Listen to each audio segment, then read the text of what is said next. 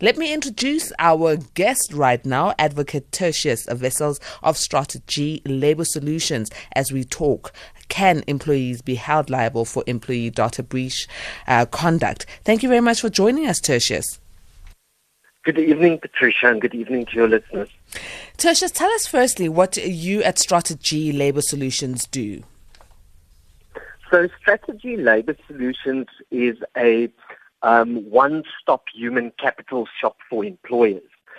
We assist employers in ensuring that they comply with the various legislation that governs employee in the workplace, be this the Labour Relations Act, Employment Equity, Skills Development, or BBBE. And our aim is to basically ensure that employers have the necessary skills and expertise readily available to them so that they are able to deal with employment-related matters on a day-to-day basis effectively and fairly. So these are services really required, especially at this time where we are faced with COVID-19, and a lot of employers and employees' relationships have really fizzled when it comes to how things are done, because there's a new normal, online working, off-site working, and the likes. Now, we are talking specifically today about, the breach of employee data conduct. And I am aware that Parliament did put together an act which was the Protection of Personal Information Act, POPIA. Could you tell us more about this act, please? Yeah, so essentially the purpose of the Protection of Personal Information Act is to protect people from harm by protecting their personal information. So it kind of aims to stop their money from being stolen, to stop their identity from being stolen, and just generally protecting people's privacy, which is ultimately a right that we have in terms of our Constitution. Now, in order to provide people with this protection, the Protection of Personal Information Act sets out various conditions for when it is lawful for somebody to process someone else's personal information. And I think one of the biggest examples that come to mind is that POPIA aims to provide rights to people when it comes to unsolicited electronic communication, where people now have the right to either opt in or rather opt out of receiving this direct marketing communication. But likewise, employers and businesses are processing personal information on a daily basis, be it employee information, customer, supplier information. And that information is being entrusted to us as employers or as a business for a specific purpose. And what POPIA seeks to do is protect that and ensure that that information is not being utilized for any other purpose than what it was intended for.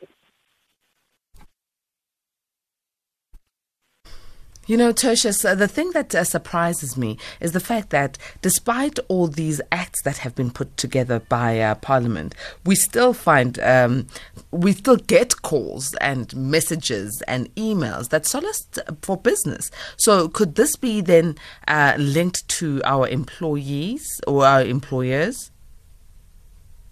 Yeah, so I think there's a lot of employers and a lot of employees especially that do not always understand what the legislation means and how it goes about protecting their rights. And it's also for one of these reasons that there is an information regulator that is created in terms of the Act. And it's the responsibility of the information regulator to ultimately ensure that employers are complying with the provisions of the POPIA legislation, and it also serves as a channel for employees to lodge their complaints where they feel that their personal information is not being treated in the manner that it's supposed to, where they can lodge complaints and the information regulator can then investigate it in order to determine the extent of any non-compliance. Ultimately, businesses face any one of two legal penalties or consequences if they do not comply with POPIA, and that can range from a fine or imprisonment of between 1 million and 10 million rand, or 1 to 10 years jail time, and even paying compensation to individuals for any damages that they might have suffered. But over and above this, there's always the risk of reputational damage, losing customers, and failing to attract new customers. Because ultimately, as consumers or as employees, trust is a very big element for us when we are engaging with another party. And where we can feel that there's transparency and there's trust and we know what's being done with our information, that obviously will go a long way for businesses. We are talking to Tertius Wessels, who is an advocate at Strata-g Labour Solutions, and we're looking at the issue of employees' data breach conduct and who should be held liable. Should employers be held liable? Well, Tertius is giving us an understanding of the POPIA Act and how we can go about this. I'm sure you are no different from me as an A-teamer, that sometimes you get frustrated with the calls and the SMSs and the emails that you receive around advertising and people soliciting business opportunities, and you ask yourself, where on earth did you get my number? I keep on asking that question and no one answers. Well, Tertius is talking to us about this this evening. A-teamers, let me remind you that you can get in touch and ask your questions on 011-714-2006 or on 011-714-4045. You can SMS 41391 or WhatsApp 0614-104-107. Now, Tertius, with organizations, we are aware that companies need to be very mindful and careful on how they collect information and why, the importance, the why behind collecting it and sorting it and storing it. But now, how do we then get to the crux of who actually leaked our personal information to external advertising companies and the likes? Yeah, so that obviously will always depend on the findings of an investigation that gets conducted. Interestingly enough, a data breach is not specifically defined in POPIA legislation, but we generally understand it to refer to the access or acquisition of personal information by an unauthorized person.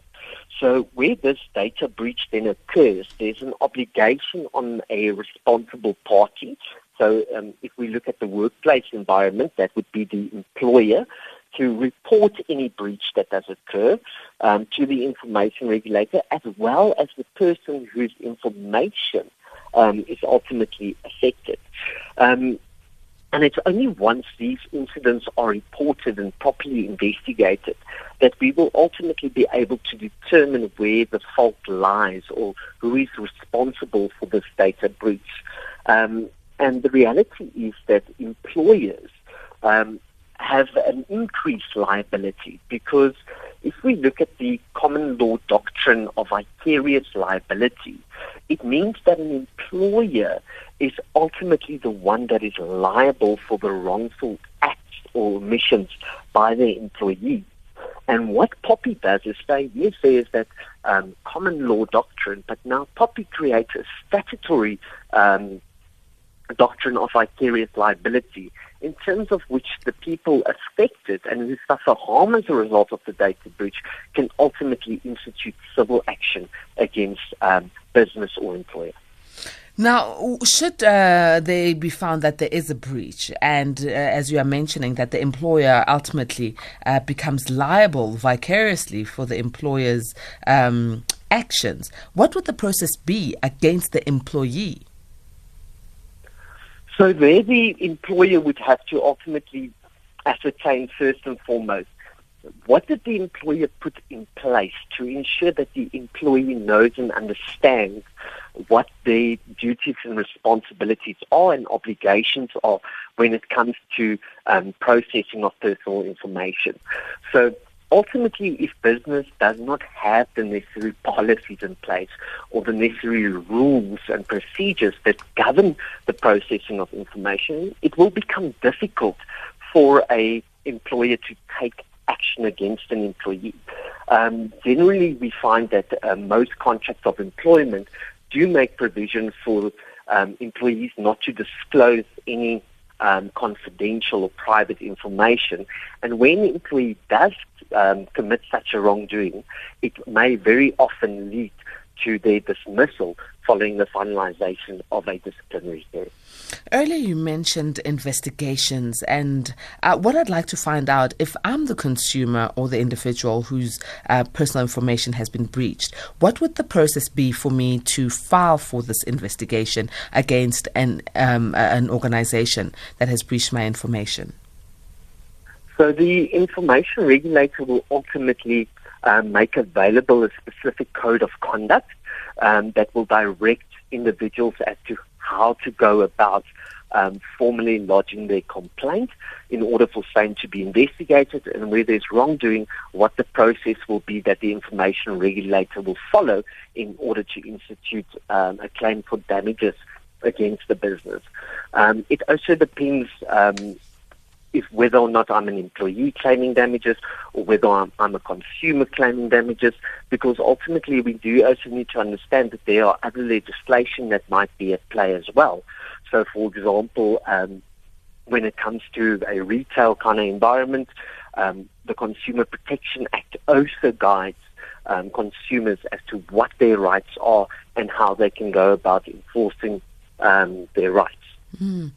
Let me remind A-teamers that we are available on our WhatsApp line, which is 0614104107, or you can SMS on 41391. If you'd like to call in and ask your questions or make your comments, Tertius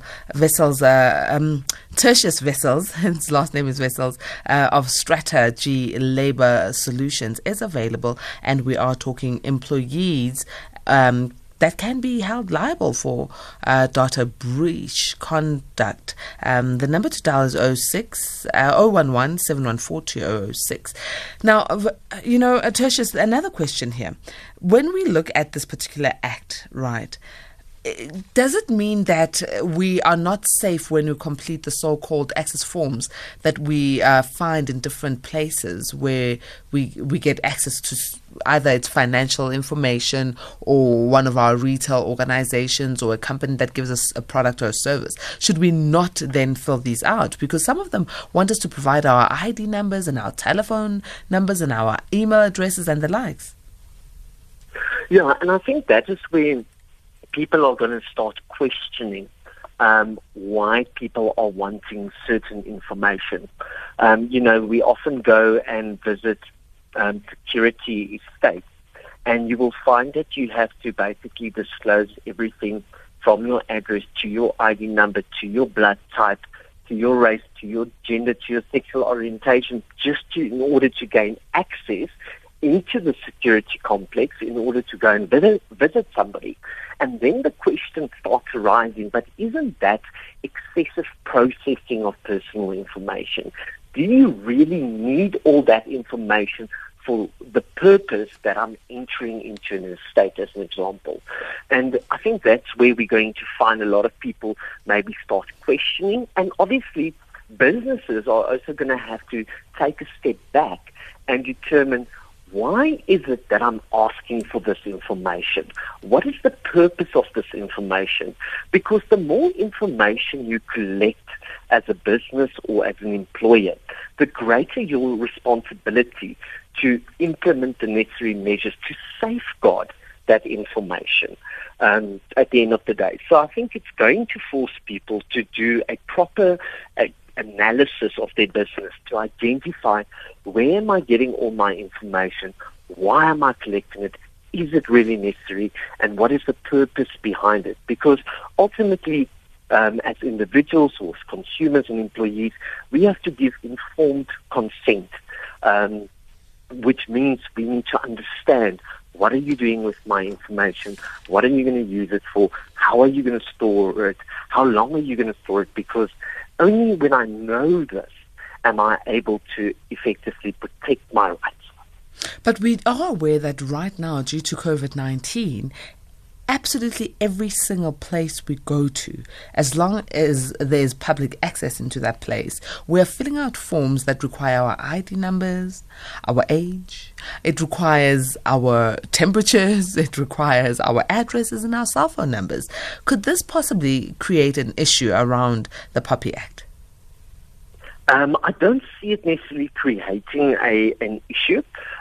Obviously, we need to understand that this information that we are required to give upon entering various premises is ultimately necessary in order to protect our own interests as data subjects or as the individuals, and in order to ensure that the government can ultimately fulfill its obligations in terms of legislation, or in this case, regulations that have been promulgated. So there's a bigger interest at play, and there's a specific rationale behind why that information is necessary. Because in the absence of that information, it will make contact tracing a lot more difficult, and that ultimately has the consequences of COVID-19 spreading and not being contained as quickly as it would otherwise be able to. Now, we are aware in terms of the fines that employers can get that range up to 10 million rands. Is this to scare the companies, or is it really for real? Because we've heard of a lot of, fines imposed, especially in our country, but do they ever get implemented and paid? Yeah, and then I think that's what we will have to wait and see. Obviously, I think those fines are obviously for the most severe cases at the end of the day. But the legislation itself makes provision for various types of transgressions. So, for example, if you prohibit the Information Regulator from inspecting your premises, that constitutes a violation. For that, there's a specific monetary fine or even imprisonment that can be imposed. The extent to which we're going to be able to ultimately prosecute those fines and actually take businesses to task by getting a summons or getting an order, getting a writ of execution in order to give effect to that fine, we'll have to wait and see. Have any companies been fined, though? No. So at this point in time, although POPIA has been around since 2013, most of all the remaining provisions have only now recently come into effect as from the 1st of July 2020. But there's a saving grace for businesses in as far as there's a 12-month grace period in order for businesses to do what they need to do in order to ensure that they comply with POPIA. And we've seen how time has flown by with the lockdown being in play as well. So effectively, there's only about 8 months left. And if businesses have not taken steps to ensure that they are going to be compliant at the end of the day, they might be in hot water. Okay, so hot water, then companies beware. But this is obviously also sort of like an incentive for organizations to make sure that their employees are well trained and are able to handle and dispose of personal information from their customers and clientele. I think we cannot underestimate the importance of training employees. Ultimately, as a business, I cannot do anything. It is the employees that are representative of the business that is responsible for the processing of the information, for the storing of it, disseminating it, destroying it, etc. And employees need to know and understand what their obligations are, what are the do's, what are the don'ts. And that's going to be a continuous cycle of training because, like any other new legislation, we still have to see our courts interpreting the legislation and giving judgment on the legislation and how that legislation should be interpreted or practically applied within businesses. And as those court cases come along, there's going to be a need for further training. Further training, definitely. Are there going to be CETAs who are going to partake in this training? Because obviously, I mean, companies need to make sure that they are adhering to their own internal policies and fighting against, maybe finances lost due to COVID-19 and the lockdown. Will they have capacity for this additional training? No, so I think that it's something that businesses need to invest in. Ultimately, there is a lot of incentive for businesses to upskill their workforce, and this we have seen through the various CETAs that exist, that employers are paying on a monthly basis their skills development levies, and they are able to claim back some of those levies that they pay, provided that they can upskill. And I think now it's more important than ever that we focus on training. Employees are our biggest asset. No business can ultimately survive without its employees. And with many businesses having retrenched a number of employees as a result of COVID, retaining those skills that you have at this point in time is so more crucial. I've got a message here from an A-teamer via WhatsApp, and the A-teamer is saying, isn't it almost not entirely always true that we are data subjects, giving informed consent hurriedly to get services such as loans? Most forms that we fill stipulate that our data may be shared with others, but we readily obliged to get what we want immediately. We have no choice. It's the Hobson's choice. Isn't that informed consent? Yeah, so I mean, informed consent ultimately means that you know and understand why you're giving your information, who's going to have access to that information, how it's going to be utilized, etc. But you are going to find situations where a data subject might not necessarily want to give consent or formal consent for their personal information to be collected. And in those circumstances, there are certain exceptions. So if the processing of personal information is maybe necessary in order to give effect to an agreement that I've entered into with a data subject, then I'm permitted to process that personal information. Or if there is an obligation imposed upon me as the responsible party in law to process certain information, then I can do so without necessarily having the consent of the data subject. Or if there's a legitimate interest that I need to protect, an interest of the data subject. So there are those exceptions, but in most cases you will find, and it's like any person buying a home or a car, we often get these contracts and all great and well, and it's fine print and all deals with the Consumer Protection Act and National Credit Act, etc. But we hardly ever read those agreements because as consumers we've come to accept that if I don't sign this or if I don't do that, I'm not going to get my car or my house. And I think if people are going to adopt the same mindset when it comes to their personal information, they're placing themselves at risk when it comes to issues like identity theft, etc. We saw it with with Experian, where there was almost, I think it was 23 million South Africans' personal information that was being dumped in the dark web.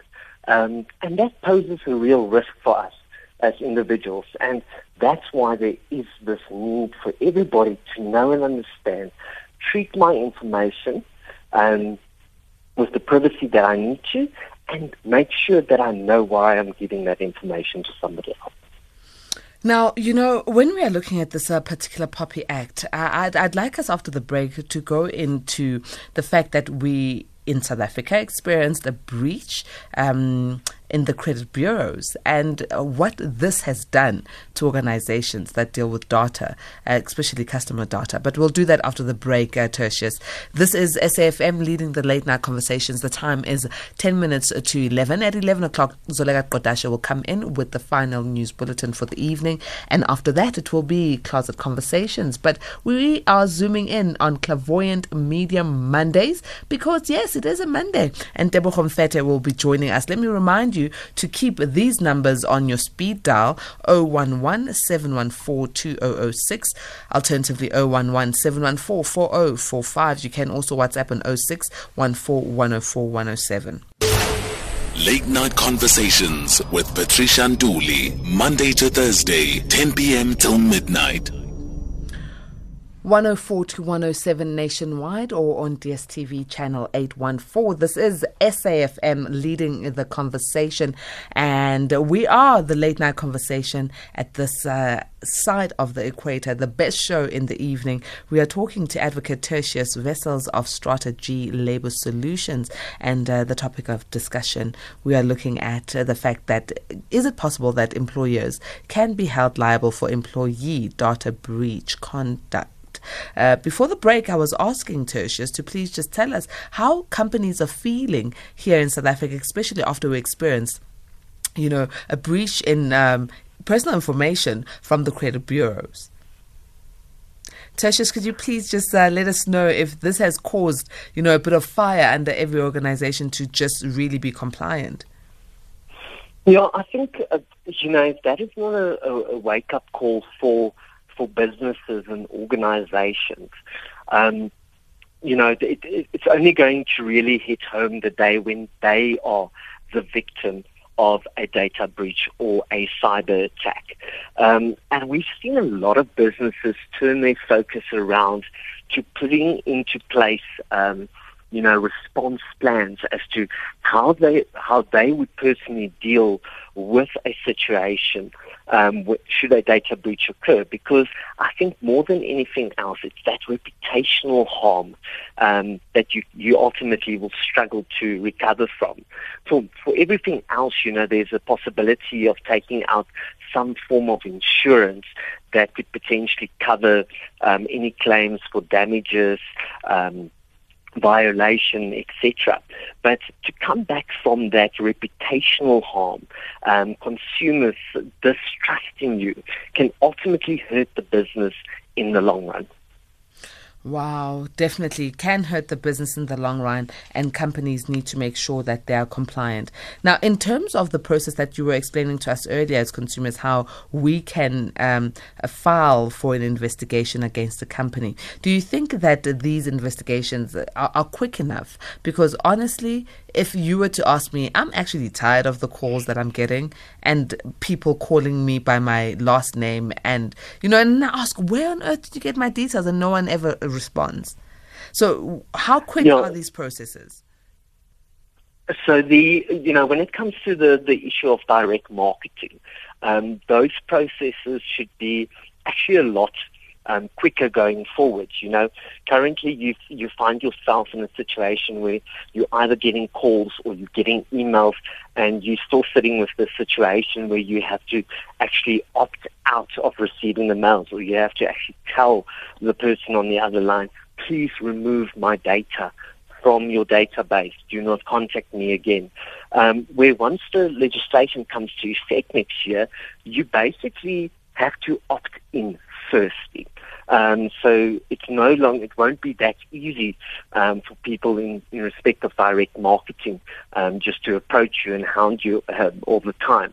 And the same thing, I think, will apply to any other aspect of our lives, is that we just make sure that we ultimately know where our information is, because we need to understand as the data subjects and the people whose personal information is at play, that we do have the right to ask a responsible party to delete our information and to correct any obsolete or incorrect information.